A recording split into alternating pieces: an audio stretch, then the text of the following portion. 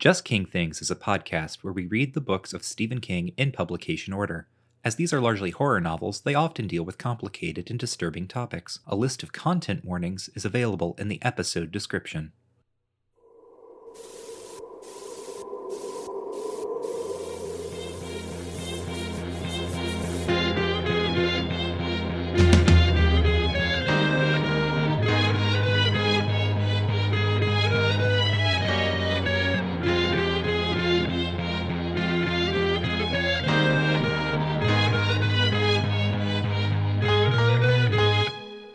Welcome back, friends and neighbors, to Just King Things, the show where we read and talk about the books of Stephen King in publication order.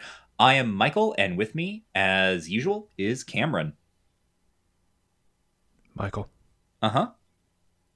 Look at your shoes, Michael. Okay. Did you see that smoke? Oh, no! Oh, I hate smoke more than anything in the world!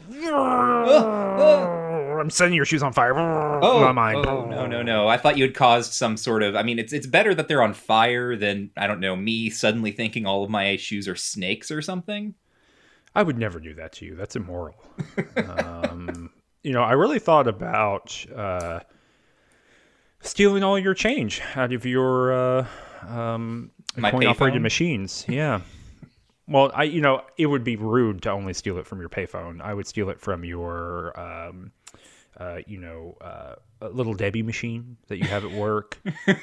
I would steal it from your the little thing where you can get like a little, you sit like in the mall and you sit in a vibrating chair, like a massage chair. Mm-hmm. You put quarters into that. I would of course steal all the quarters from your arcade machines, but I thought it was a little bit more polite to set your feet on fire. Mm-hmm. Well, if it helps, I deserved it because I was on a very angry call with my girlfriend and I was being a misogynist. Mm-hmm. Oh, we are describing various incidents that happened in the 1980 novel Firestarter. Yep.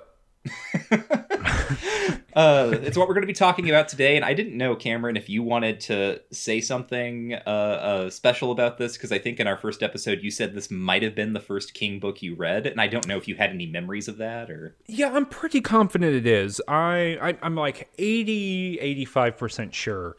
The first Stephen King I might have read might be Skeleton Crew. And weirdly enough, it might be the short story The Mist, which is pretty interesting. I mean, that opens that collection. Mm-hmm. But I think, hard to know, pretty murky. But if this was not my first one, it was my second. It's either Skeleton Crew or this. I can't remember exactly which one I read first, but it was right there at the beginning. And it's a weird one to start with because it's pretty unlike the Stephen King novels that come before. Mm-hmm. And it's pretty unlike the Stephen King novels that come after, at least in content. I think form-wise, the thing that we said last episode about the Dead Zone, that this is kind of Stephen King. The Dead Zone was Stephen King fully formed, right? This is like all the Stephen King stuff finally compressed into one package and basically in the same kind of rhetorical mode or the formal mode that we see him in for the rest of his career. That's still here. But the characters that show up in this, the way it's plotted... the concerns of this novel in a broad sense, all of those are not really things, other than in very abstract senses. They're not really the kinds of things that show up in later Stephen King novels. And I kind of think that has to do with Stephen King having a daughter who is about 8 to 10 years old, somewhere around here at this time. Mm-hmm. And being very concerned about that, where for the most part, I would say in general, the rest of Stephen King... when it's concerned about children, it's boy kids and boy kid feelings. Yep. And so there's something going on here, even in a very kind of fundamental sense there about who sits at the middle of this novel. But that's getting a little bit too close into the weeds. Before we get going, yeah, it's one of my first or my second Stephen King novels. I thought I remembered more than I actually did. For some reason, I thought the end of this novel took place in like traffic. Huh. That they were like on a highway and like doing it, and that might be in the Firestarter movie. But for some reason, I don't believe I've ever seen the Firestarter movie, so I don't know where I'm getting that. So I had really strong sense memory and like a content memory of things in this novel that didn't take place. I also thought for some reason that there was a confrontation between John Rainbird and Andy, like in the snow somewhere. So I was obviously combining, like the scene where he's in the tree. I was combining that with some stuff that happened later. So a lot of surprises for me, I'll say, while reading this novel, and memories I had being false memories, almost as if I'd been pushed into believing that they were true. Let's talk about what this book is about. Let's do the 5-sentence summary. I think this is you this time, yeah? It is. This is on me. So, Firestarter, 5 sentences. Here we go. Andy McGee and his 7-year-old daughter, Charlie, are on the run from a mysterious government organization called The Shop.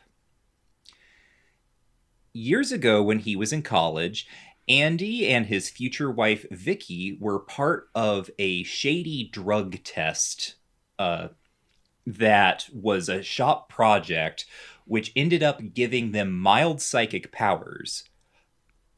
Semicolon.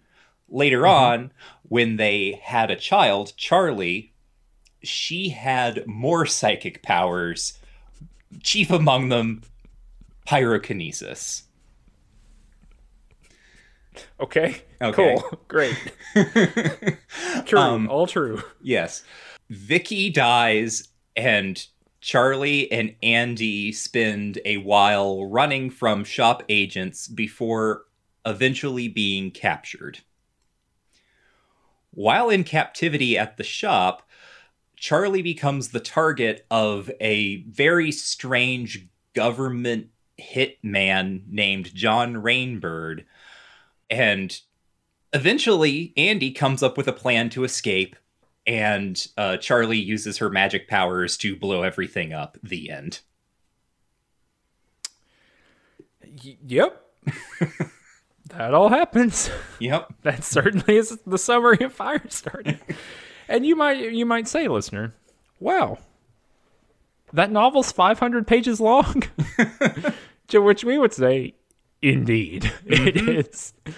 I think in big, broad strokes, this is a short story stretched out to novel length. Yeah, it's a very strange novel in the sense that I feel like there are so many things about it that I think are really good. Like, the core conceit of this novel is really cool, right?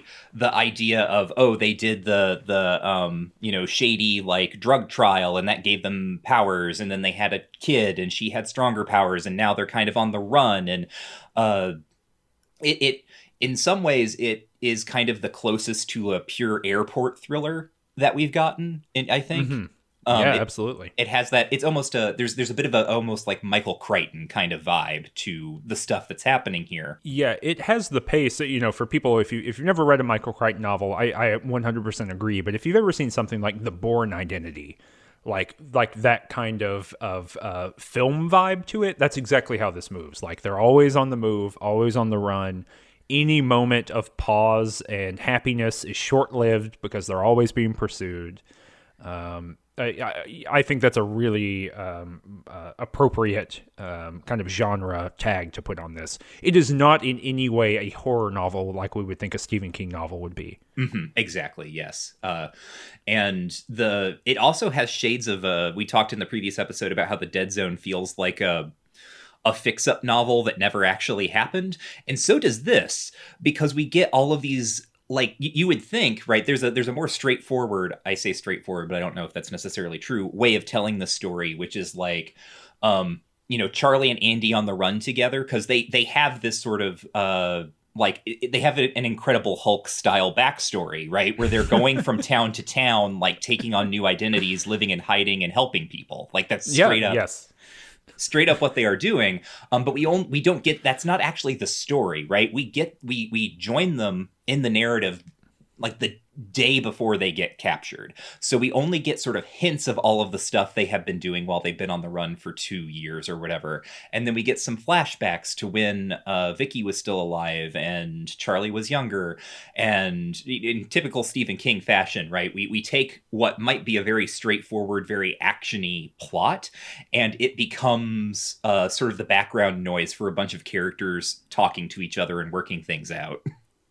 Yeah, 100%. Yeah, as you were talking about that, it's something that we've said a few times, but it's 100% like the bourgeois novel, right? Like not quite the novel of manners, but something close to that, right? Of like, here are people kind of talking to one another and operating within these systems.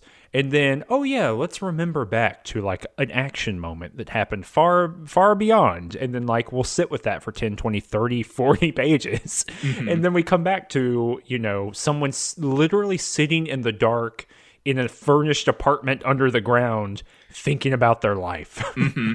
And so it's a really weird, the pacing is bizarre to it because it doesn't drive forward in any kind of way. It's always like 2 steps forward, 1.5 steps back, 2 steps forward, no steps forward, you know, kind of mixed up in weird ways. And I think that a lot of this has to do with the, you know, famously something we've talked about several times in the show is that Stephen King doesn't outline.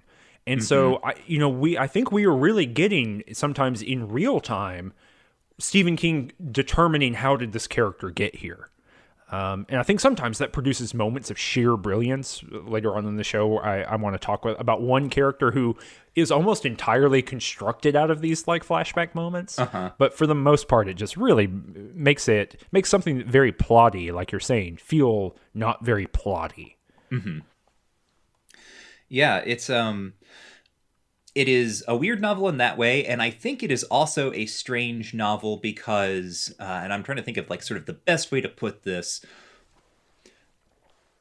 some King problems come to be on display here in a way that they have not exactly been displayed before. There have been hints of them, but they kind of come out in some really unexpected ways this time. And in fact, this book in some cases feels very Bachmanian. There's some Bachman style flourishes to this writing. That, you know, that sort of bleakness, that grossness, that occasions of cruelty, and they, those things can be in art, but you know they have to land in a certain way, and it's a question where some of this stuff lands.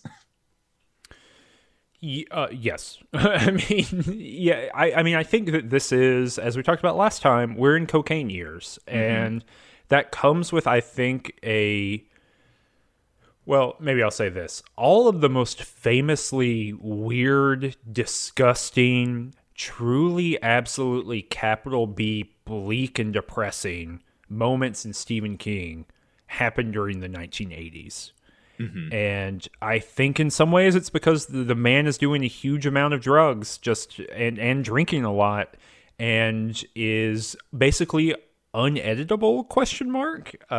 You know, I think that he's kind of becoming, certainly by the mid 80s, is at the height of his powers as far as like his ability to kind of push things around. And I think he's also a very compelling person. You know, every interview that we listen to where someone's talking about Stephen King, I think his interest in his own work, in promoting himself, is maybe infectious in some ways. I think he's got a high charisma score. Yeah, as a person, he's also like almost 7 feet tall, so I bet that's intimidating. Yes, no, it's like, oh man, I gotta let him put this in the book, or else he'll beat me up. But yeah, so I think that this is the beginning. We saw a little bit about in the Dead Zone, and we talked about it in that episode. But this is the beginning of, I think, some of the most socially uncomfortable, disgusting, unsavory, right? Just like, I don't know if this made this book any better and it only made it worse, kind of vibe. And I think in Stephen King's mind, he includes a lot of these things, and we're going to be, you know, talking about them in basically every episode going forward for a very long time. I think he includes a lot of these more just purely socially offensive things in them. because he is, I think he sees himself as part of a lineage of like 1960s and 1970s artists who are pushing the boundaries of what American fiction does. Yeah, right. Transgressive art. Exactly. And Stephen King is the bannerman for bourgeois art in the 20th century. Like there's perhaps no one who is literally at one point he becomes the highest paid author in the world. Famously he talks about that. And so it's impossible to be both. But I think the way he sees himself versus the way he actually exists in the world are just two different things. Which let's just talk about them. Which things are you talking about here, Michael? Because there's like, as you said that, I thought, there could be 5 or 6 things that Michael's referring to here. So the character of John Rainbird generally, there's a lot happening there. The language and ways that psychic powers, and especially psychic powers possessed by young girls, are imagined and talked about sort of in relation to young girls' bodies and bodily functions and adolescence. There is also I can't even remember the character's name. Is it Pinchette? Ooh, the doctor. I can't pull his name right now, but I can look. Yeah, but that whole like back in like sort of actually back like eighth of the novel little subplot with that doctor and the things that happened to him. And I suppose we'll talk about this all in more detail. But those are maybe kind of the big 3 for me. There's like one other thing that I think is very indicative, but it's just a passing detail. And as kind of a preview, I guess, that's when we get Andy's flashback to when they're undergoing the drug trials. And they're given essentially like LSD plus stuff what makes you psychic. And Andy is sort of tripping and he's going in and out. He doesn't have quite he doesn't have quite a grip on the place around him. And so this person who is not a grad student, because the tests were initially being administered by grad students, and then at some point it's clear that like the grad students got cleared out and now the people who are here are shop agents. There's just sort of this guy who vaguely like authoritative military looking guy who's trying to talk to Andy, and Andy, because he is, having his weird LSD onset psychic powers, like suddenly knows this guy's name. He knows what his job is and how long he's been doing it. And then he knows that like one time he killed a woman and then he had sex with the corpse. Yep. And it's like, and it's dropped in as a I don't know, like a bit of flavor, right? Like the horror that's underneath American society ? But there's no reason for it, right? It doesn't add to the texture of the novel. It's just bleak to be bleak. Yeah, it would make so much more sense. And I was thinking like maybe this was the thing that I forgot. And I was thinking maybe that character came back later. Right, that would be someone who we met later when we were at the shop. But no, like this is the only time he's ever mentioned, and it's just, as you say, it's just dropped in, and it's kind of like grossness and bleakness for the sake of it. And people thought they invented edginess in the early 1990s, but really it is that kind of like what we associate with edginess, right? Stephen King was the first edgelord. In 1980. Yeah. But and that's peppered throughout the novel. And I think the same thing, Pinchot is the doctor's name that Andy works with. Like Pinchon, but with a T for those of you following along at home. But that is, this little subplot that is basically that Pinchot is, the novel labels him as a transvestite. And it doesn't do anything other than bring it up. And there's some like, I don't know, the thing that goes on where his frat brothers make him dress up and then like they all masturbate together. But it doesn't go anywhere, right? Like that character ends up, due to this kind of effect that to being mind controlled, ends up killing themselves, but it's just kind of flavor for the character. And I think for a lot of this, we were talking about before the show, and I'll bring this up again later, but I think that so much of this, of even the most bleak parts of Stephen King in the 1980s, and not just bleak, but like casually cruel and voyeuristic for the sake of voyeurism, right? It comes from, just ripped from the headline stuff, right?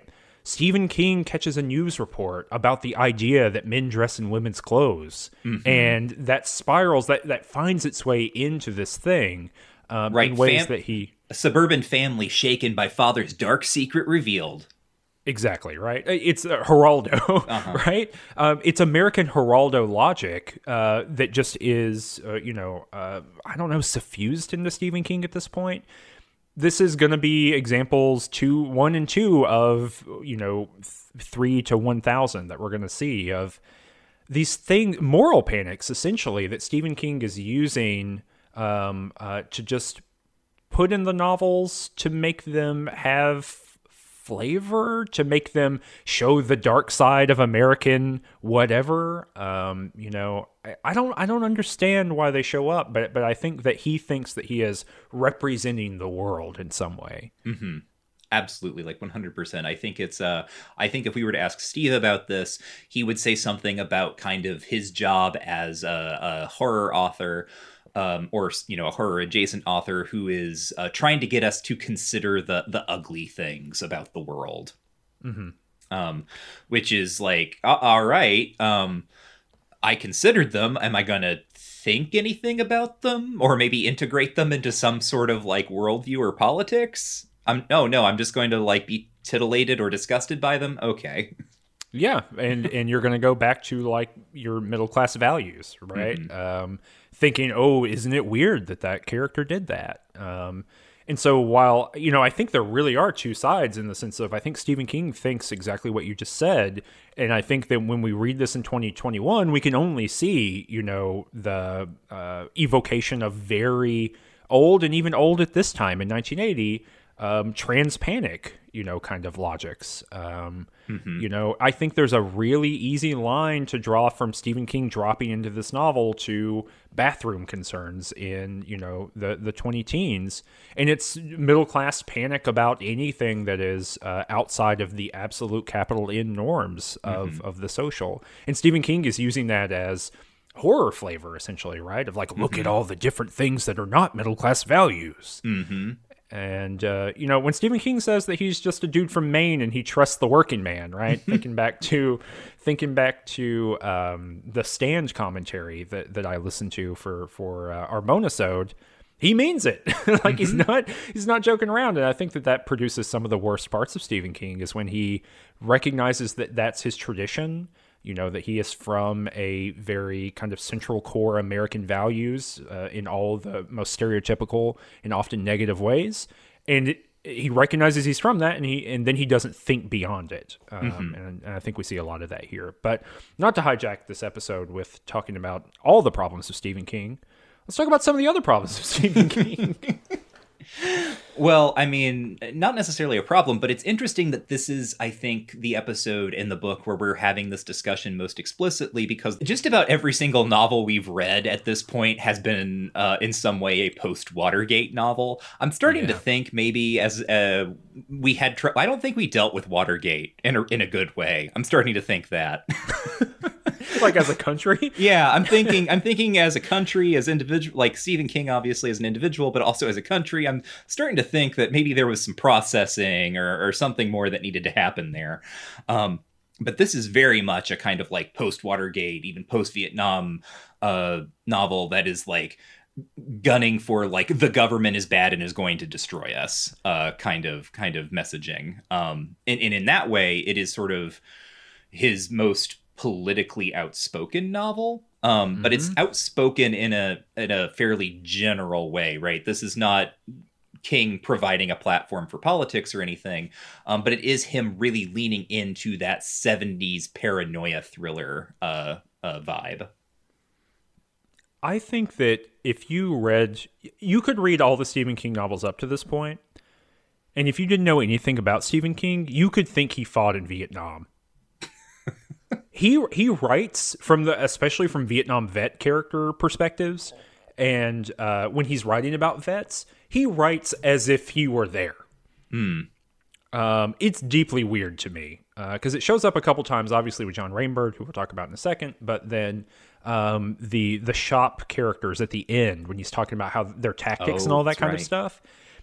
Like he writes with such an authority about Vietnam and the experiences of Vietnam that I think you could convince yourself that he had been there. But yeah, I mean, what I wrote in the notes is this is the most fuck the government novel so far. and in that kind of apolitical, as a first principle, the American government is bad, full stop, kind of vibe, which is like, people can feel that way. And I think coming out of the 1970s and the 1960s, you would probably be right to feel that way. But the thing that's in my mind, right, is that the kind of apolitical nature of it, right? It's not the government is bad, so then therefore we should be communists, or it's not the government is bad, so then therefore we should support the Black Panthers. It's just the government is bad in this most, kind of raw libertarian sense. And so it's really easy, when you're talking about not processing Watergate correctly, it's so easy to see how someone who considers themselves to be on the left, like Stephen King, ultimately ends up in a spot where where all of the Reaganist policies make 100% sense to them. Like it's Reagan's strong against the Soviet Union in the Cold War. Reagan thinks that the government does all kinds of bad stuff in its big government forms, and we should remove some of those things, right? Make people more free. I don't think that Stephen King voted for Reagan probably, but the ideology on display, and even in the afterword to this novel where he says the government did all this stuff, Yeah. he's very direct about it to us as an author. You can 100% see how the alignment of people who believe themselves to be on the left, but who we would think of as the center left, how they 100% just end up aligning, if not political party-wise, in all their basic assumptions with the far right in the 1990s. On slightly less, well, I guess it's less political, but has political implications. One of the things that is interesting about this novel is that Stephen King ends up basically making the theory of mind from psychoanalysis like a material fact about like how your brain works. And this is what all of the sort of psychic stuff kind of operates on. And if you've listened to like our other show, Game Studies Study Buddies, where we talk about books of game studies, we have talked about psychoanalysis a couple of times there. And one of the points we tend to make when psychoanalysis comes up is that it has a lot of really regressive ideas about race and gender baked into it. And so this means in this novel, within the first, for me, it was the first 10 pages, when we're getting, kind of the setup and a little bit of exposition about Charlie and Andy's powers. Andy, Charlie's father, his particular psychic power is a thing called the push, which is what Cameron referenced earlier in the episode. And the push is just in the novel, they end up calling it like, mental domination powers. It's Jedi mind tricking someone. You just say like, you would love to, not arrest me. And then the person, like the shop agent, does not arrest you. Or actually what Andy says is like, you're blind now. And then the shop agent is hysterically blind. I mean, the timing here works out such that this was almost certainly influenced by Star Wars. Right? Oh my gosh. Almost certainly. Yes. Like, yeah. I mean, it's 1980, right? It's 3 years on. Come on. 100%. He saw that and he was like, hell yes. What if that, but for everything? But the thing that I was working around to that is, very weird and Stephen King-y and in so many ways is and offensive, is that within the first 10 pages, we get a little bit of reflection from Andy on like how well his mental domination powers work on people of various races. Yep. And because like that's a thing that he's, I guess, been studying. And then also like, with people of various like mental capacities.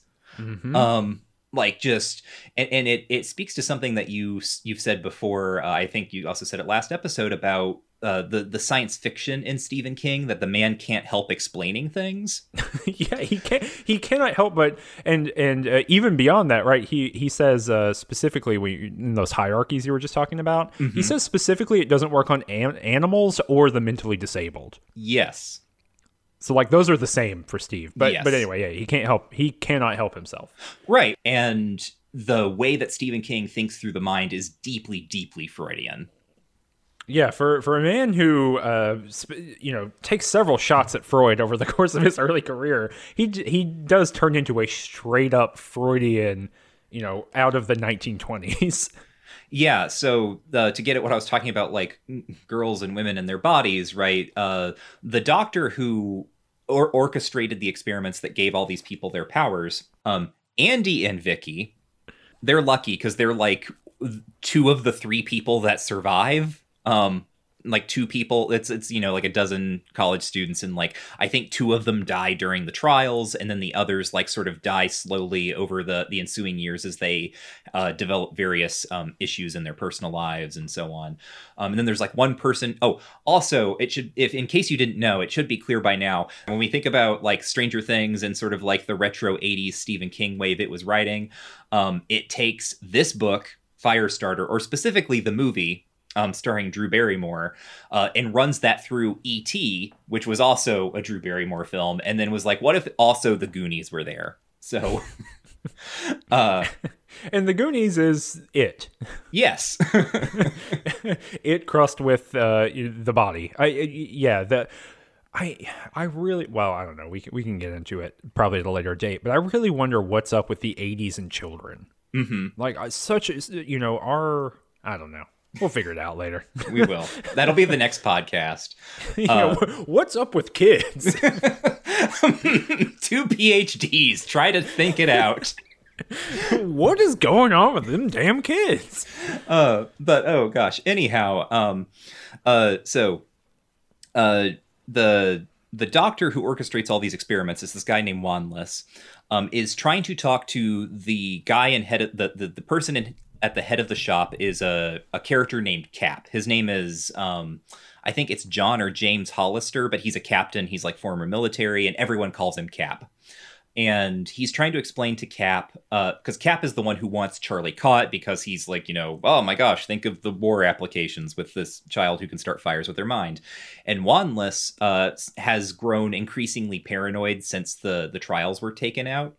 And he basically believes that Charlie is, as she gets older, her capacities are only going to increase, and this is going to be incredibly dangerous, right? He is afraid that she's going to get to a point where she cannot control her ability to start fires, and she will just he literally thinks she will just destroy the world, right? She is basically for him a kind of walking atom bomb. And he is trying to explain this to Cap, and he talks about how they must have, like the parents, Vicky and Andy, must have trained Charlie like they would have toilet trained her. So they're like building, so they like punished her and yelled at her enough when she was starting fires accidentally when she was a kid to like build up a complex. And this is specifically the term that he uses, right? A complex.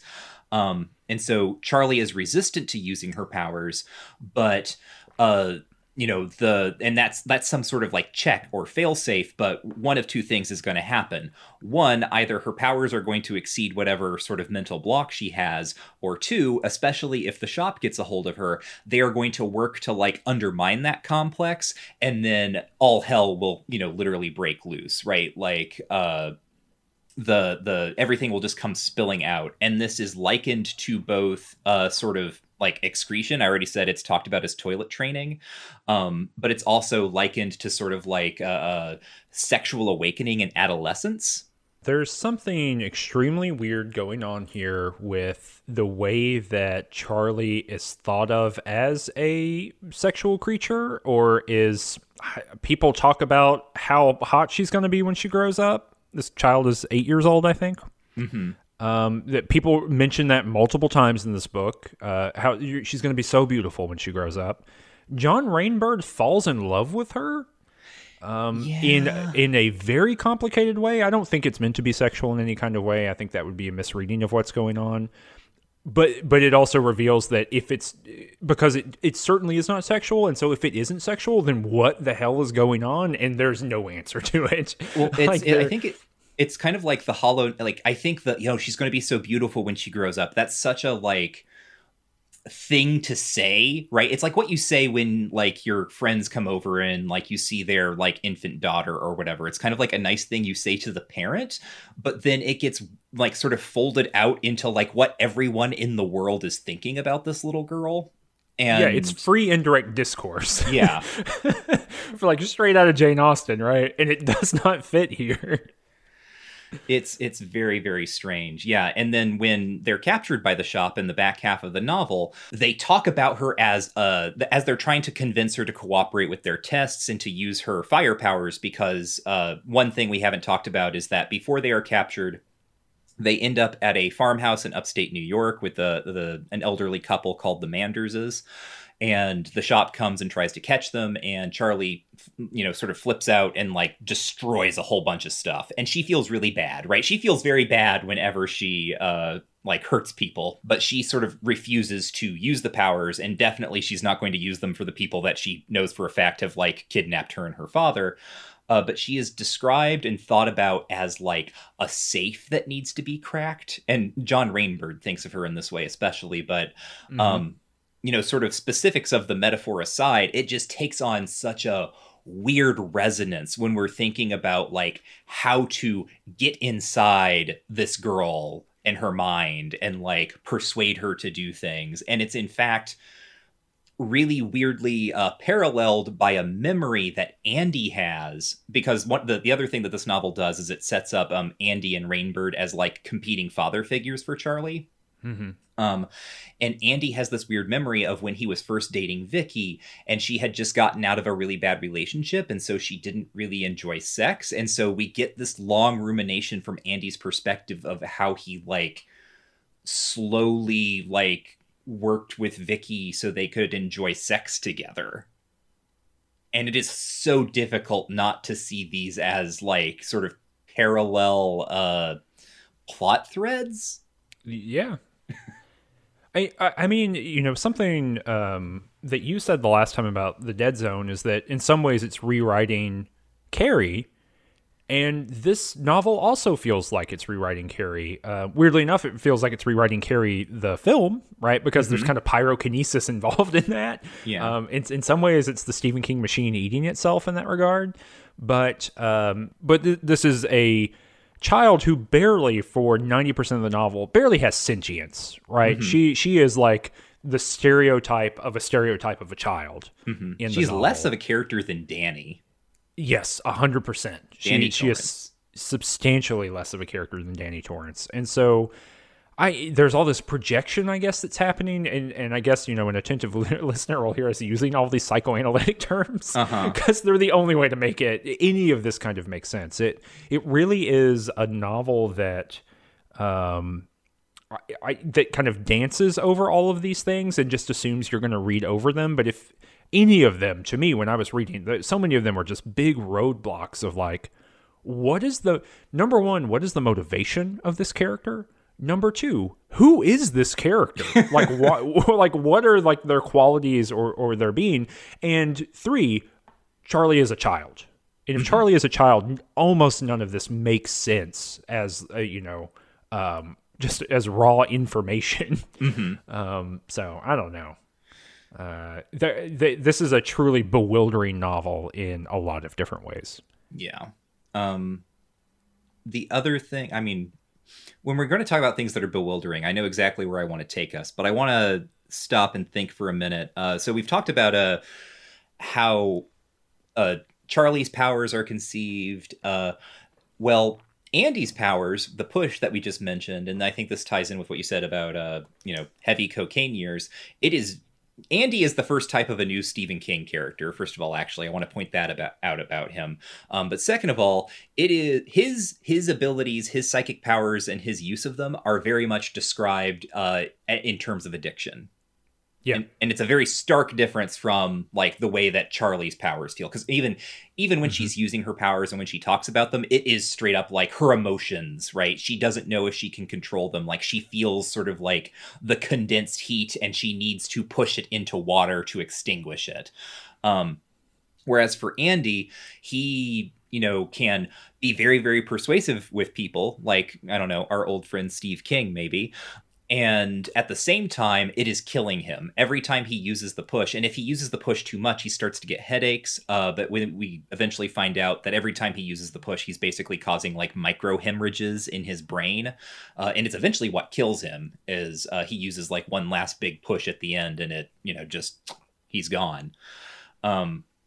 And I think that is interesting, one, because of how King here is clearly imagining like power and talent and persuasiveness, and he's mixing them up with drug addiction or the feeling of being an addict, of the rush of being able to do something, and then sort of the painful physical consequences of it. And, I've read plenty of interviews with King by this point, and when he was deepest in his substance abuse, one of the things that he's been very honest about is he was afraid to stop using because he was very, very terrified of the possibility that using drugs and drinking were the only things that made him a good writer.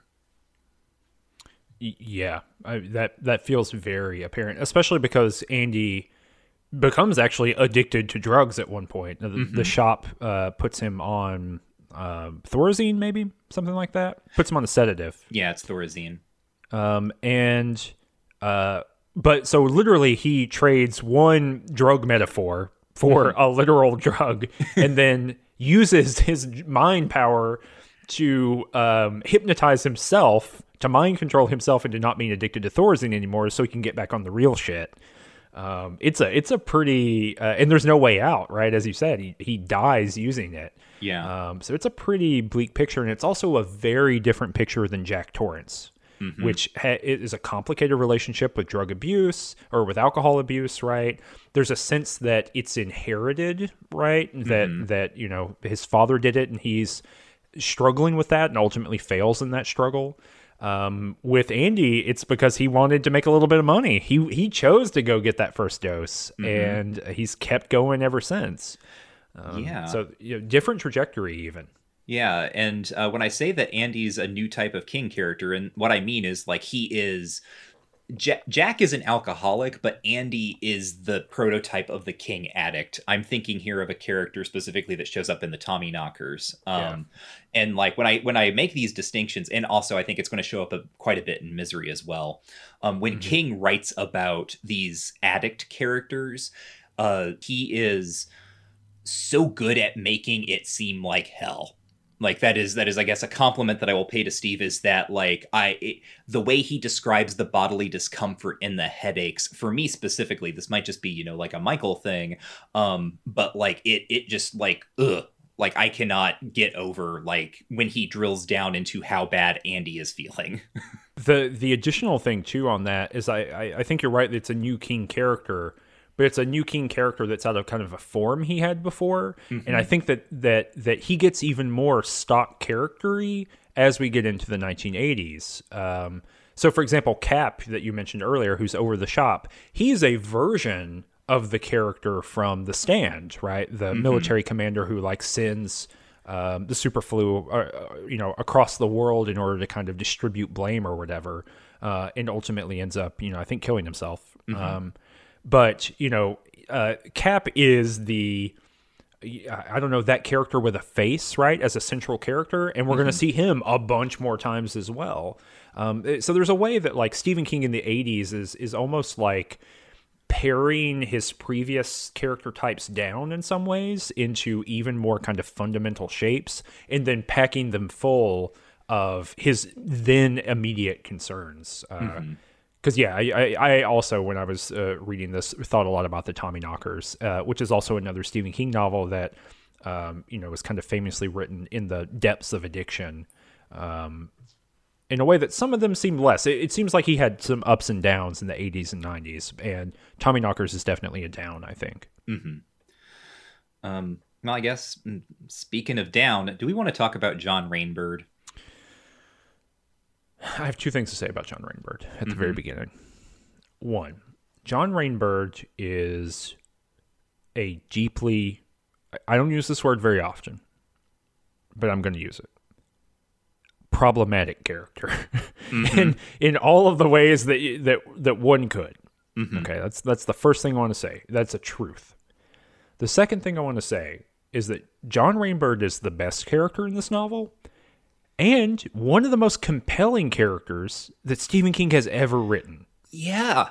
No, absolutely, I agree, right? John Rainbird, as a character, there are so many problems here. We are going to drill down into some of that, but also, holy crap, he actually did it. Stephen King wrote a compelling antagonist. Yeah.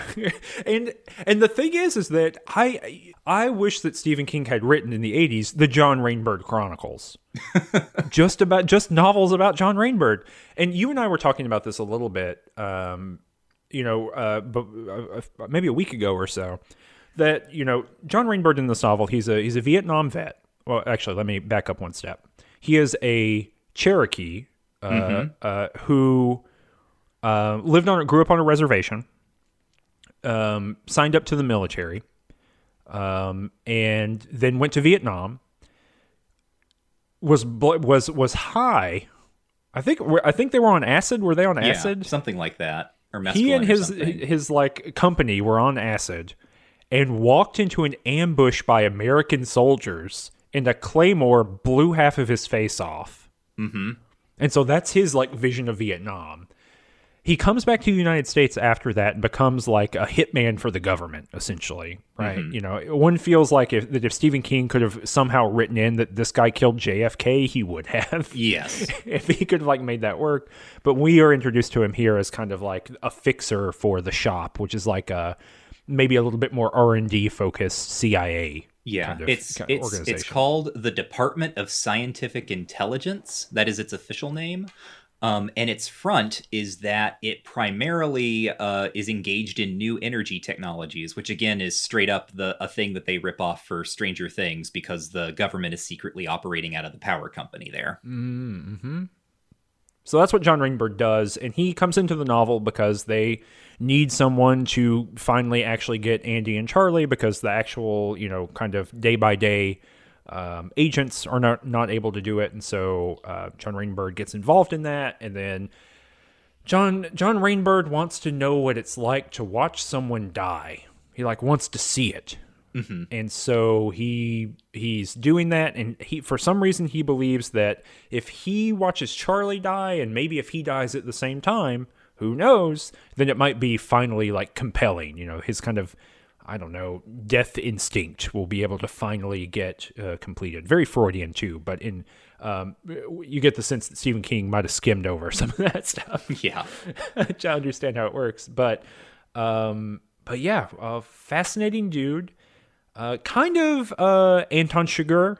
Yeah, right. And that's sort of, that's why I say when he's compelling, right, is he's seen plenty of people die, but he's looking for something in their death, right? He wants something out of seeing people die that he is not getting, but he seems to think well, it could happen next time. And so I'll do it again. And sort of what he wants in kind of the end, right, is he wants his own death, but he sort of also really wants to see as many other people die before he goes as well. It's this just concentrated nihilism, right? He is in some ways rendered himself a non-subject. He is just a thing that kills. Yeah. And figures out ways to kill. Great at using computers, though. It's excellent using computers. There's so many scenes in this novel of John Rainbird using computers and referring to times he used computers. He's our first hacker. He is our first Kingian hacker. Mm-hmm. He also is obsessed with shoes, but it only shows up in 2 scenes. This is so crazy. It sounds like a drill tweet. So what John Rainbird does, this is again, right? There's all sorts of stuff bound up in this about sort of the representational tactics here and so on, but also the thing that I said to you last week about John Rainbird is most of the time with Stephen King, when something is really weird and bad, I can at least kind of look at it and I can reverse engineer his logic, right? I can look at it and be like, okay, it was a bad idea to do this, but I can see the steps you took to get there. And John Rainbird is like a bunch of stuff, and I have no idea how it all came together, but it did. So John Rainbird, with all of the money that he's making off of his government hit jobs, maintains a house in, I think, like New Mexico, and he doesn't live there most of the time, but it is his house, and it is filled with boxes of shoes because he loves shoes and he knows all the brands of shoes, and it just feels very, very Drill of like, time to walk around my New Mexico compound and look at my rooms filled with shoes that I bought with my money as a government hitman. Yeah, literally we get the internal, like, monologue at some point where he's thinking about his shoes. And then Cap says, like, hey, John, you going to show me your shoes one day? Yes! And then it never comes up again. That's so funny when Cap makes the comment about seeing his shoes and like visiting his house, because people know that John Rainbird's house is full of shoes. And he's a terrifying government hitman, right? He's like, a tall native guy with half of his face missing. He's only got one eye. He wears an eye patch sometimes, but also sometimes he doesn't, to intimidate people. And when I was talking about, kind of earlier, like the problematic stuff around John Rainbird, it's a lot of racial stereotyping stuff going on, right? So like John Rainbird can move without sound, like he can just appear places, and that's connected to being native. But then there's also weird stuff about it too, or like even more weird stuff because this is why it's so bad to read. Is that it's Stephen King, as a white man from Maine, writing about John Rainbird's relationship to the stereotypes of being native in the United States. So, like, John Rainbird at one point says, like, I joined the army so I could get out, not be on the reservation drinking, I think it's a Sterno or something, right? So it's like, it's Stephen King puppeting a character to have that character comment on negative stereotypes about his own race. You know what I mean? Like, it just like it doesn't, and maybe that it's possible. I'm open for all things to possibly happen, right? I'm a Mia Sue reader. I think, the universe could catch fire at any moment, and that would be regular, right? I think that a human being could possibly write this in a way that it is not deeply offensive. Stephen King is not that writer. This is not in his wheelhouse or in his capability to do so. And so like, and then there's all the kind of stuff with John Rainbird's weird relationship with Charlie that only lands in uncomfortable places, and partially it's so uncomfortable because it's unexplainable. There are like some assumptions at the heart of that I think we're supposed to either empathize with or just kind of understand that are never made explicit, and so it just feels gross. Even if there is some other possible way of reading it or approaching it, the tools to do so are not in this novel. Yeah, so what happens? John Rainbird becomes obsessed with Charlie as an idea, right? Before he's even put on the case, at least in partly because he is fascinated by the potential for destruction that she represents. And that is, again, that's sort of like John Rainbird's thing, is that just nothing, right? He would love it if Charlie caught the world on fire. He in fact says as much at one point. But he grows very interested in her, and then he becomes convinced that if he kills her, like that's going to be the one. Like whatever it is that he wants out of watching people die, she's going to be the one, and then he can die after or die with her. And so his plan is that he will get her to cooperate with the shop, and in exchange, when she needs to be put down, he's like, I will be the one who does it. So Andy and Charlie have both been captured, and they're being kept very, very separate. And John Rainbird pretends to be the orderly who is coming in and cleaning, and he presents himself as just kind of like just an orderly, right? Just some guy. And in a sort of lucky break, there is a bad thunderstorm and the power goes out and everyone at the shop is like flipping out because the power's out. But Rainbird specifically uses this as an opportunity to pretend to be deathly afraid of the dark, in a manner kind of like he acts like a sort of big child, right? He's kind of putting on, I don't know how to really like get across exactly the vibe that I get from when he's doing these things, but he sort of starts talking and acting to her as if he's playing a part for like a children's TV show host. Yeah, because he tells a story, that he's afraid of the dark because he was put in like a pit and tortured for a year, I think, in Vietnam, which is all fake. But yeah, you're absolutely right. The way he's doing it, it's to make that legible for a child in some ways, right? That like it's flat, it's very, almost, I don't know. Yeah, I think your description is right. It's like, what if someone was describing being afraid on a Barney episode? Yeah, it feels very like, and I think intentionally so, like gross and frightening because it's pure manipulation on his part. But it works on Charlie because she's 7, now 8 years old and like separated from her father and has no idea what's going on, and he has the right idea because what he does is he presents himself as someone who is just as much sort of spit upon and mistreated by the shop kind of bureaucracy as she is.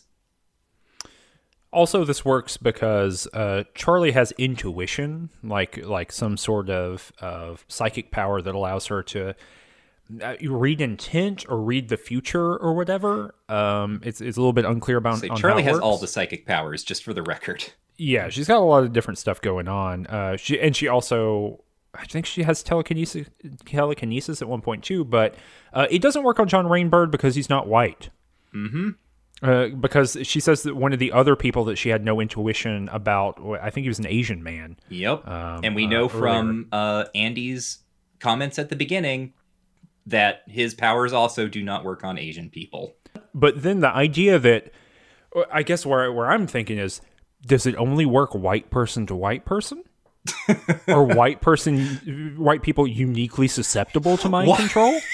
Why aren't we talking more about white on white mind control? But you know what I mean, right? Like, I guess what's so like cryptic to me about it is that Stephen King cannot normally shut the hell up about this stuff, and yet we're left with some big questions. We have the hierarchy. He explains that, right? That it's got this kind of like weird racial hierarchy, but we don't get a good sense of where everyone lands, right? Like, is it a white supremacist or an implicitly white supremacist hierarchy? Is it where all white people are on the bottom, which is just as weird in that regard, right? In his like fictional thing. So I don't know. That's the thing, is I just can't trace Stephen King's mind here. And again, it probably has to do with the sheer amount of cocaine that the man was doing. Yeah.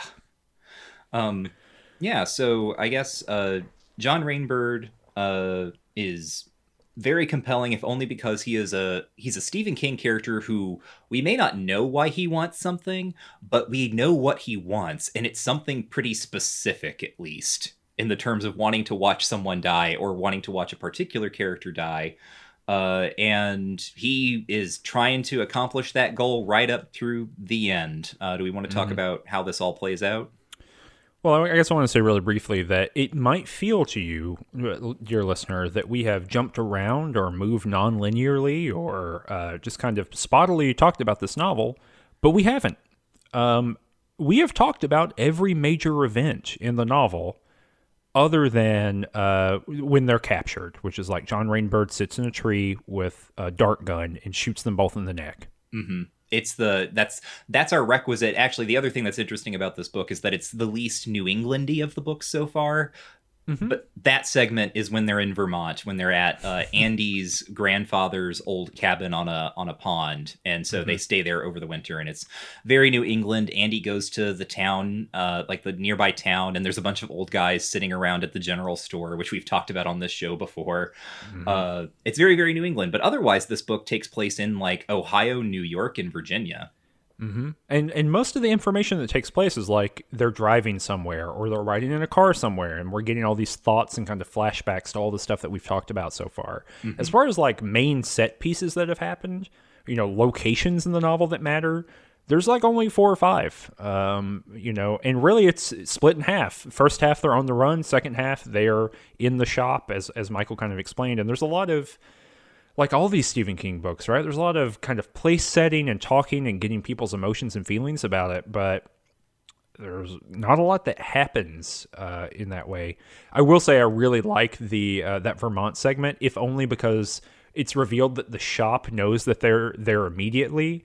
And there's some really cool Stephen King stuff where he goes into Andy goes into cool. Into that general store, and he buys a birthday present for Charlie. And as soon as he buys the birthday present, the guy who like owns the store, like down home, good old boy, goes into the back and uses his secret telephone to call in. And it's revealed that like everyone here has been watching, and there's like dudes hanging out in the trees and stuff, taking photos of them. And so, basically that at least, I don't know, a month of their life has been straight up the Truman Show. Mm-hmm. It's great stuff. It is. It's really, really good. The other, I guess, big moment that we haven't touched on as much is the death of Vicky.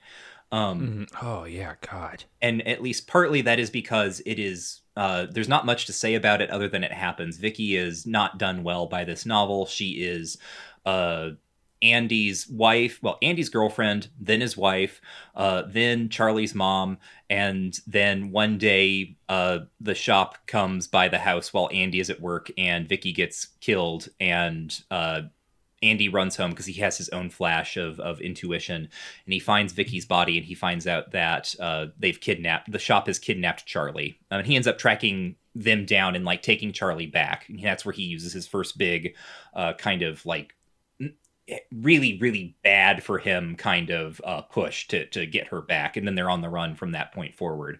But so because it sounds like we haven't talked about Vicky much, she is a character in this novel. She's just not much of one.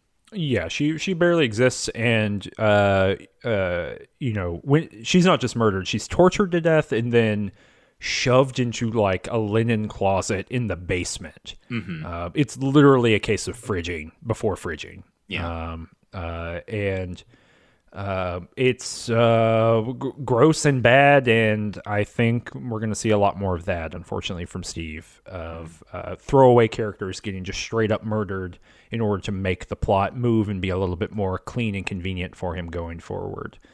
I really like when he gets Charlie back, though, and he tells that one guy, "You're blind," and the other guy, "Go to sleep," and they never recover. Yeah, the guy who he told was blind spends the rest of his life thinking he was blind, and I think the man he told to go to sleep, I think, wakes up occasionally but keeps falling into comas, basically.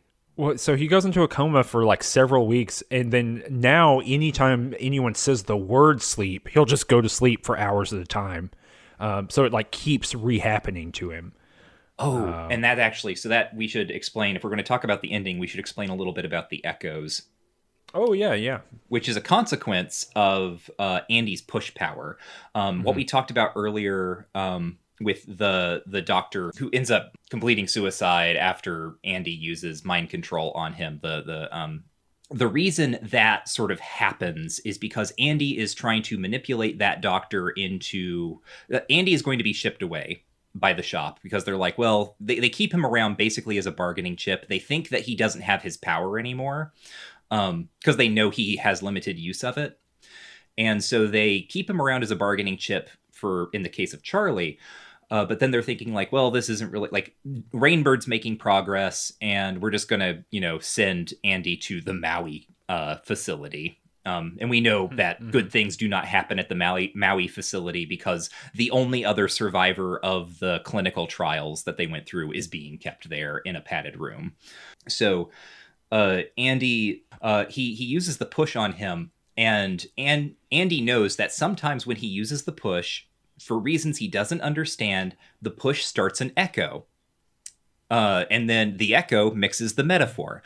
So the echo is what Andy describes as kind of like these weird knock-on effects of sort of like unanticipated, like unconscious associations that someone might have, and he like he when he's pushing, he uses just like the right type of word or the wrong type of word, and it makes a connection in the person's mind and pulls up some sort of like buried trauma that they then can't stop thinking about, and slowly their entire condition just deteriorates, and so that's what happens to Pinchot. And he ends up using his push on Cap, the head of the shop, and that sets him off into his own kind of echo. And sort of the grossness of Pinchot's aside, I do like how the echoes work, because they do feel like weird and creepy and associative in the way that they kind of like the character just fixates suddenly on something that we have never seen them care about before. And then it keeps coming up for them, and they feel disoriented, right? They feel bad and they don't know what's going on. And in Cap's position, especially, Cap is not a good person. He's not like, he's the head of Uber CIA murder squad, but when his echo starts really going off, and it starts out with, he keeps thinking about golf, and he can't stop thinking about golf, and specifically what happens when you slice in golf, and then the slice in golf makes him think of the S sound, and then he's like, oh, snakes. And then he can't stop thinking about snakes, and how when you're golfing and you slice and you go to get your ball, there are snakes in the high grass, and you got to watch out for the snakes. And oh my God, there's a snake in my house. And he's so pathetic and unraveled. And Andy is hardcore pushing him. And he says to Andy, stop that, it hurts. He doesn't even know what is happening, but he knows that something is hurting him. And it's ugh. Yeah, I mean, the implication, too, of Andy's push power is that, he's giving himself these kind of micro hemorrhages in his mind. And if that's how the push goes out, then I don't know. I mean, that's how the push has got to come in, right? I mean, if mind control is physical coming out one side, I don't know why it wouldn't be physical coming out the other. So it probably does legitimately hurt to be pushed. And, that's kind of our one little window into it. Yeah, I think that the echo is fascinating as a concept. I'm really surprised it never comes up again in Stephen King, as far as I know. I can't think of another time. I mean, I think ultimately, unfortunately, it is more often an opportunity, or it would only exist as an opportunity to do more things like Pinchot, meaning for Stephen King to kind of salaciously give you these ripped from the headlines, non-normative behaviors, and be like, ooh, isn't it weird that people do those things? So I think it would only ever feel gross in that way. But as a concept, really cool. This idea that there's this kind of merry-go-round going around in your head, and you can't do anything about it. And yeah, I mean, it's the end of the novel. At the end, they're in the stables.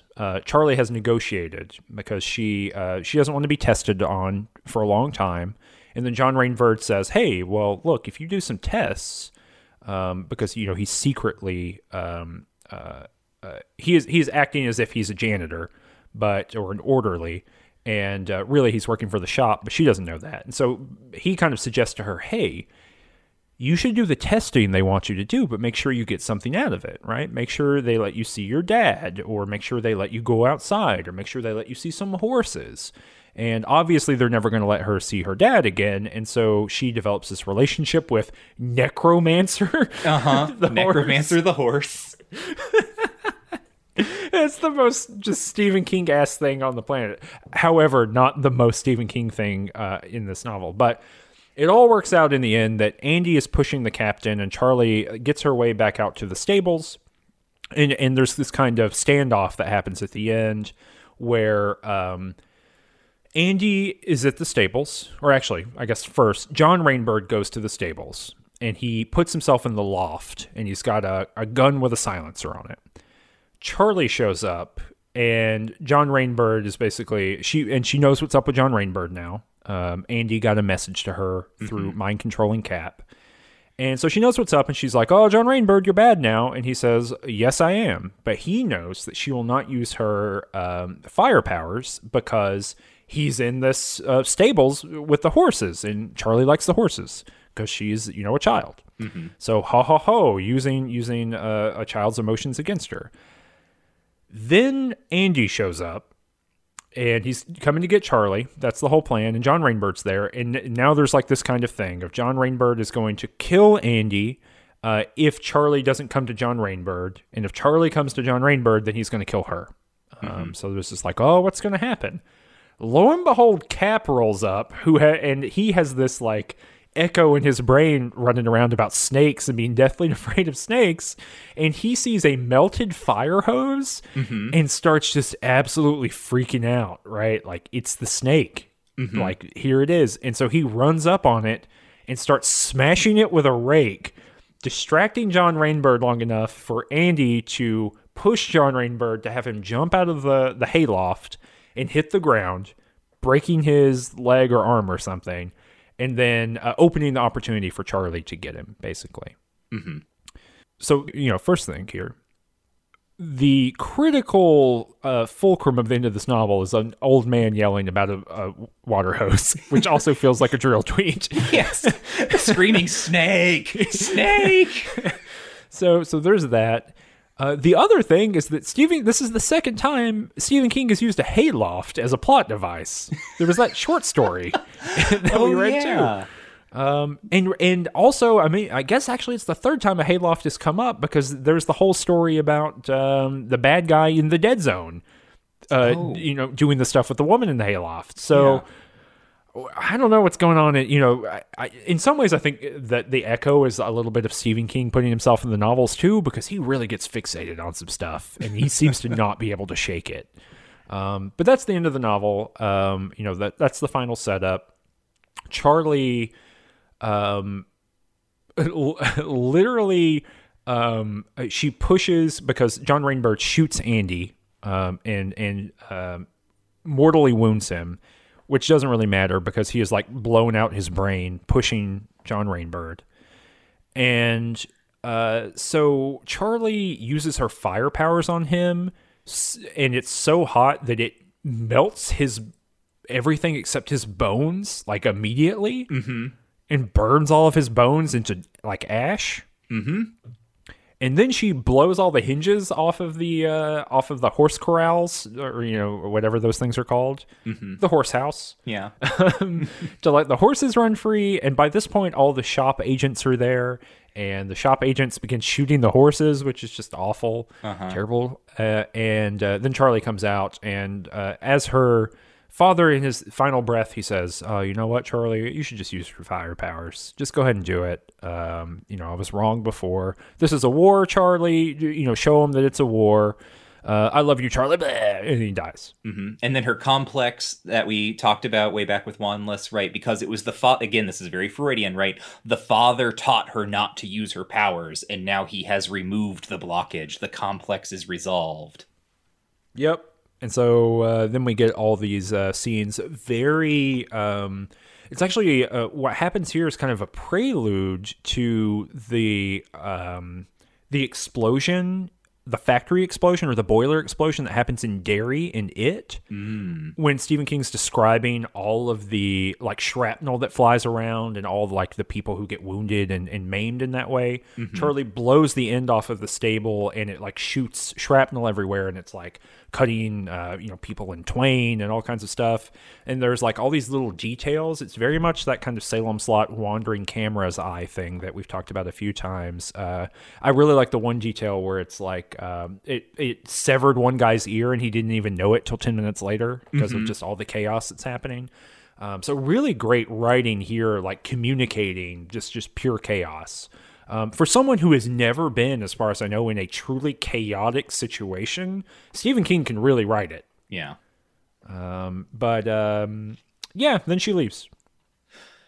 Yep. Like she leaves, she goes back to upstate New York to meet up with the Manders family, the elderly farming couple that we mentioned at the beginning.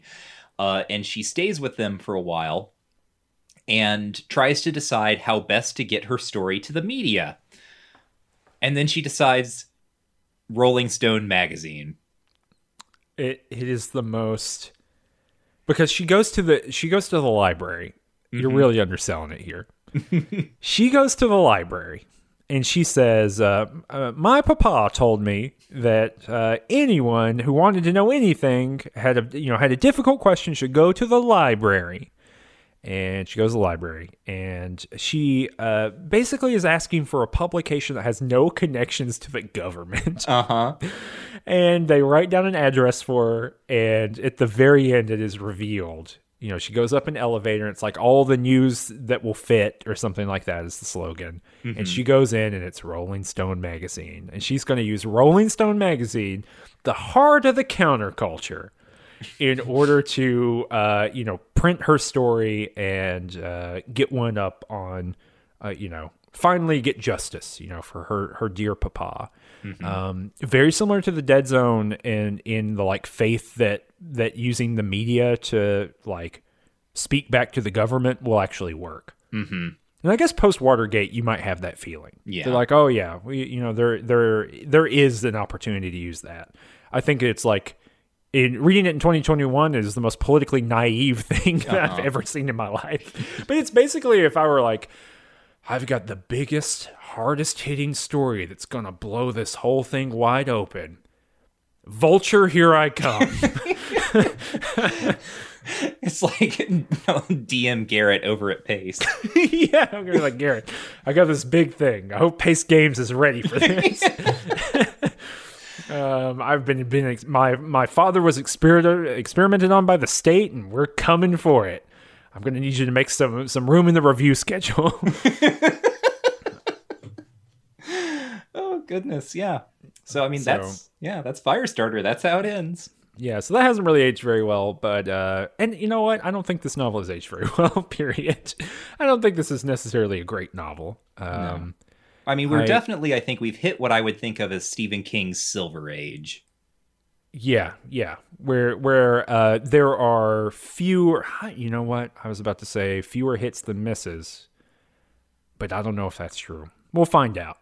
I don't want to get ahead of myself. Yeah. And when I say Silver Age also, I don't even necessarily mean that I'm not thinking about ratios here, but I'm thinking about something about the way that the imagination, this sounds like a huge slam on him, and I don't even really intend it that way, but sort of the imagination kind of contracts, right? Or I mentioned this last episode, but it did seem like from Carrie through The Stand, there was something new or different was coming into each novel. And now, as you've pointed out, we have kind of hit a Stephen King has matured, right? Is another way of talking about it, is that he's kind of reached the point where he has his toolkit and he doesn't need to make as many swings with it.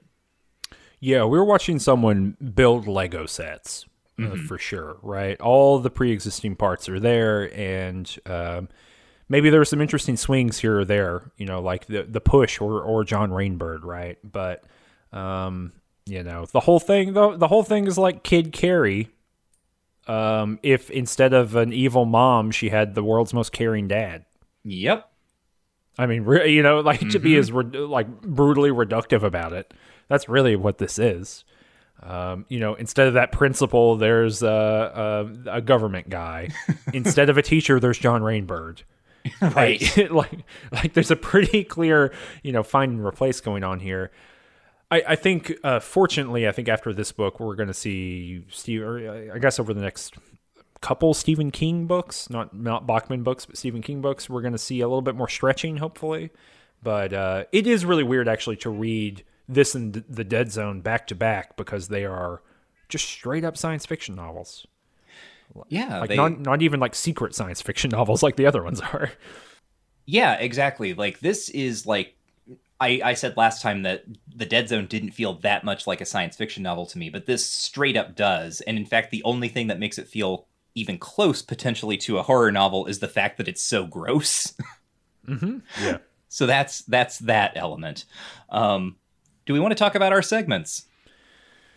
Yeah, you want to talk about my favorite Kingism over here? Sure thing. So I realized we haven't really been explaining the segments over the episodes. We're taking them as self-evident, but in case you're just jumping in with us, I'll explain. My favorite Kingism is the segment where Cameron and I pick out a sentence or a couple sentences, some brief portion of the novel that is indelibly Stephen King in either prose or tone or idea. And you're all right if I go first? Oh, yeah, absolutely. Go ahead. All right. So my favorite Kingism is actually the introduction, not the immediate introduction of John Rainbird, but it is the scene where we first see him because we are with Cap. We're kind of at Cap's perspective, and he is having a meeting with John Rainbird. John Rainbird comes into the office and he says, "Good afternoon, Cap." And Cap replies, "Is it afternoon?" And John Rainbird smiles and he holds up the watch that he's wearing. And he says, "By 14 minutes, he said. I picked up a Seiko digital watch on the black market in Venice. It is fascinating. Little black numbers that change constantly. A feat of technology. I often think, Cap, that we fought the war in Vietnam not to win, but to perform feats of technology. We fought it in order to create the cheap digital wristwatch, the home ping pong game that hooks up to one's TV, the pocket calculator. I look at my new wristwatch in the dark of night. It tells me that I am closer to my death, second by second. This is good news." Steve, what are you doing? And, like, what I love about this is, like, on the one hand, just like the big ideas that Steve is swinging at here, right? Sort of, he's trying to get at something about like technological progress and like the military-industrial complex, and also this is thematic to the novel, of course, right? Because what the shop sees Charlie as a weapon of war, right? Mm-hmm. Technology and war and destruction are all kind of linked up here, but also like, just the way that John Rainbird, again, has his kind of like Anton Chigurh moment here. Yeah, it sounds like a thing Stephen King would be like working out for a film. Uh-huh. You know, that sounds like a movie line. Uh-huh. But my favorite one here, there's a guy named Orv Jameson who shows up several times in this novel. Orv Jameson is just a dude who works for the shop. He calls himself OJ, mm-hmm. In reference to the other OJ, but when he was a football player, and anyway, he's just like a shop perspective character, right? He's like a workaday dude who's like hunting down Andy McGee and Charlie and trying to do it, and he's there the day that like. At the farm when everything blows up, and he's like, "I never want to be involved in this shit again." Mm-hmm. Lo and behold, he is there at the end.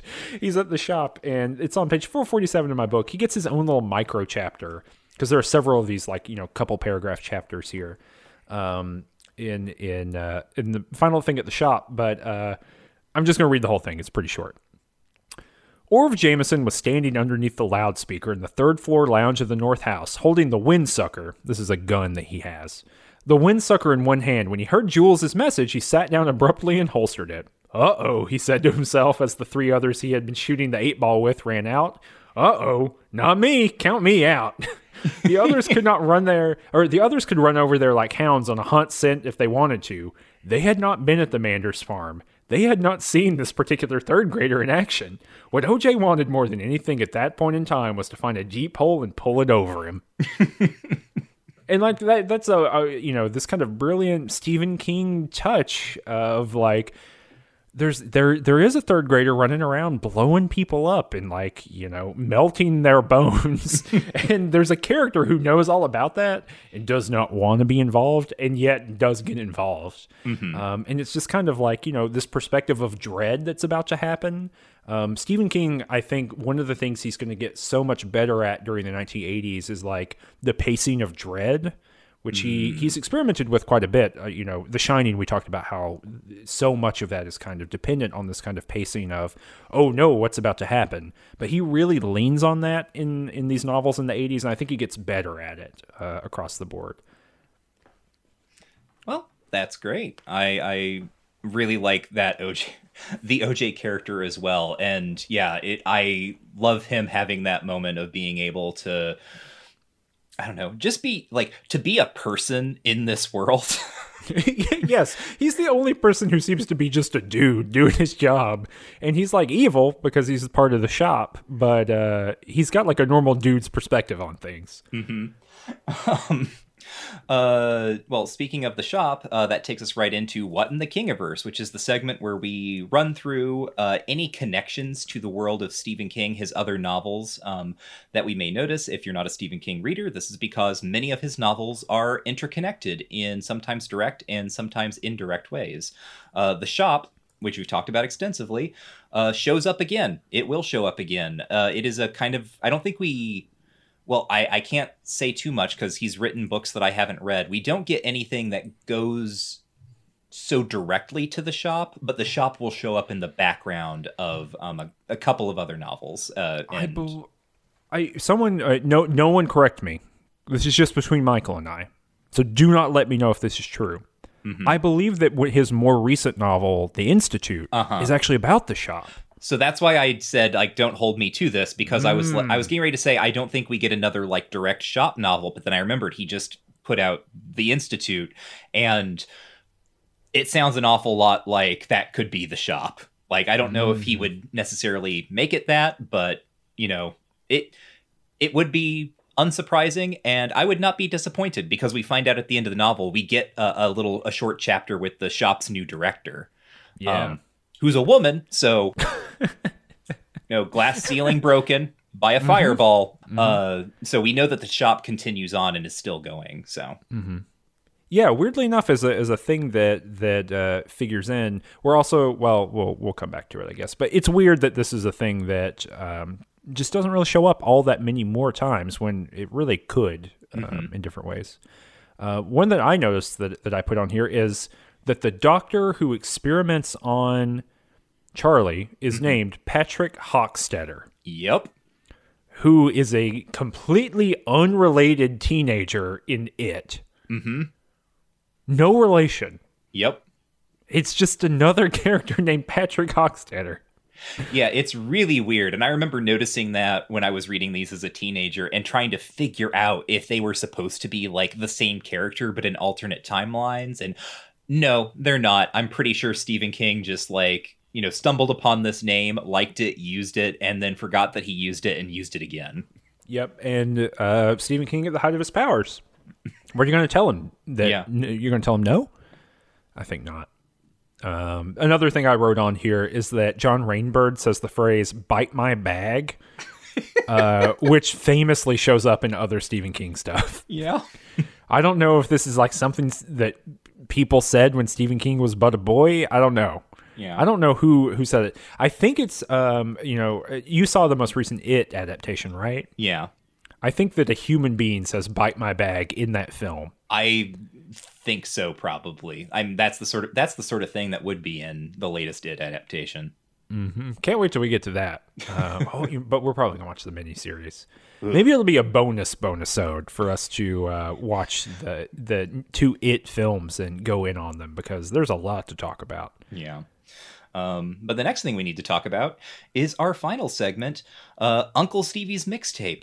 Now, this is the segment where, because Stephen King is a known music lover, Cameron and I go through the novel that we've just read, and we mark all of the songs that have been mentioned, either like sort of in passing, or like the songs that get quoted directly, right, that are on the radio or that characters sing.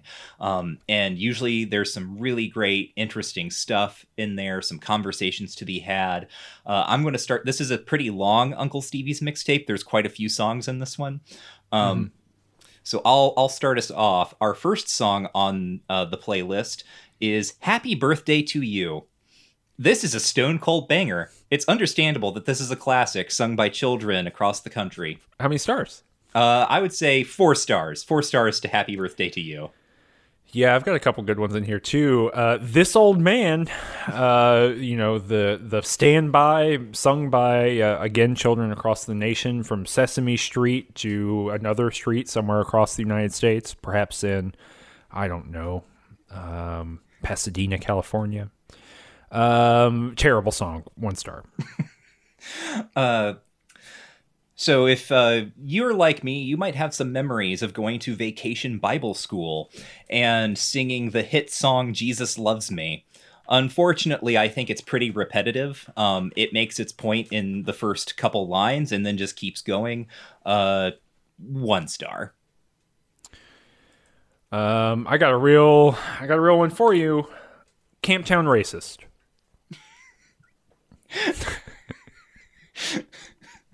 I thought I'd just try to get the commentary in it. And Yeah. 1 star. No, Camptown Racist. It is racist. 1 star. If it is not clear, these are all songs that are mentioned in the novel. And they are some of the few that are mentioned. This is a very strange Uncle Stevie's mixtape. The next song, this is one that not mentioned by name. I had to kind of find this out through indirection. It's mentioned very briefly that at some point someone hears a song on the radio and the lyrics are kind of indirectly described by the narration, and it appears to be the song Operator. No artist is given, but based on the date of the novel, I chose to listen to the Manhattan Transfer version. This is a weird gospel song about calling a bunch of people. Hold on, I'm just going to read this. Like on the telephone? Yeah, so here is how this song goes. Operator, give me information. Information, give me long distance. Long distance, give me heaven. Operator, information, give me Jesus on the line. It is a song about, like, trying to make a phone call to Jesus. Cool. But, like, doing so by calling everyone else first. Yeah, you gotta get it. You gotta go in the right line. I don't have Jesus's home number, do you? No, I don't. I guess I would have to call Operator and have them patch me through to heaven. Well, into information, yeah, to then patch you through to heaven. Yeah, that makes sense. So this is like the one real song that gets close to mentioned. Everything else are just like, these are things that Charlie sings in the car. Like all of the other songs. Operator, I'm going to give it 5 stars for camp value. I get just apparently the composer Vivaldi. Yes, because we know that Cap loves to listen to classical music, but he never listens to specific songs. He only listens to composers. Mm-hmm. So, is Vivaldi the Rites of Spring guy? No. Vivaldi is Seasons. Oh, okay. That's all right. 3 stars. And I got Cap's other favorite, Chopin. Chopin, if you're not familiar, does a lot of very romantic piano music. It sure is romantic piano. If you try to imagine what romantic piano music sounds like, it sounds like Chopin. And you know, when it comes to sounding like Chopin, there's no one like Chopin. So, 5 stars. Wow, 5 stars for Chopin. Yeah. We didn't really talk about it. We don't have to. I mean, we mentioned it briefly, but there's an epilogue for this where Stephen King straight up says, "Hey, I'm Stephen King, and I'm here to say that telekinesis is probably real." Yeah. And if you haven't read the previous 7 books I've published on the topic, here are some other books that you might want to read about it, and also the government experiments on people. Mm-hmm. Notably, he doesn't mention, the Tuskegee experiments or anything like that. No. He mentions like the CIA giving people LSD. Mm-hmm. So. Yeah. Well, we're going to get some more thoughts from Stephen King on the government and how society is going and what we maybe need to do about it when we reconvene next month and we discuss the next Bachman book, 1981's Roadwork. This is one I don't believe I've read before. I have read it. I have very poor memory of it. I have started rereading it. I do not like it. Next month's going to be real interesting. I think maybe I've even talked about this in the Discord. I thought that I had read it, and then I looked at the description, and and then I didn't. I think that I am getting the book Roadwork confused with the short story Dolan's Cadillac, which is about road work, but is not the novel Roadwork. Just King things, working on roads. Yeah, Stephen King does get fixated on that at one point. There's more than one thing about working on roads, but we will talk about that much later. There's a bonus-ode, Michael. If people go over to patreon.com/rangetouch or go down to the description of this episode and click on the link, if they support at $5 or more, but at least $5, they get access to the bonus episodes of Just King Things. There will be a bonus episode. At the moment they are listening to this, there's a bonus episode over there on the film version of Firestarter, starring Drew Barrymore and some other people also. I mean, yes, yeah. There are some other people in that film. Mm-hmm. If you also just, want to help us out, we are still trying to see if we can get 1,025 supporters on Patreon. Once that happens, we will begin a podcast about the webcomic Homestuck that will be like this, but about Homestuck rather than talking about Stephen King. And we'll probably talk about it in very, very similar at length ways. Sounds like a really great time for everyone at home. I'm sure the kids who are listening are turning to their parents and saying, I really want you to support Range Touch on Patreon, Mom. Mama! Mama, please. $5 on Patreon. I want to listen to the bonus-ode. And I bought the Blu-ray. I've spent a lot of money on Stephen King physical media.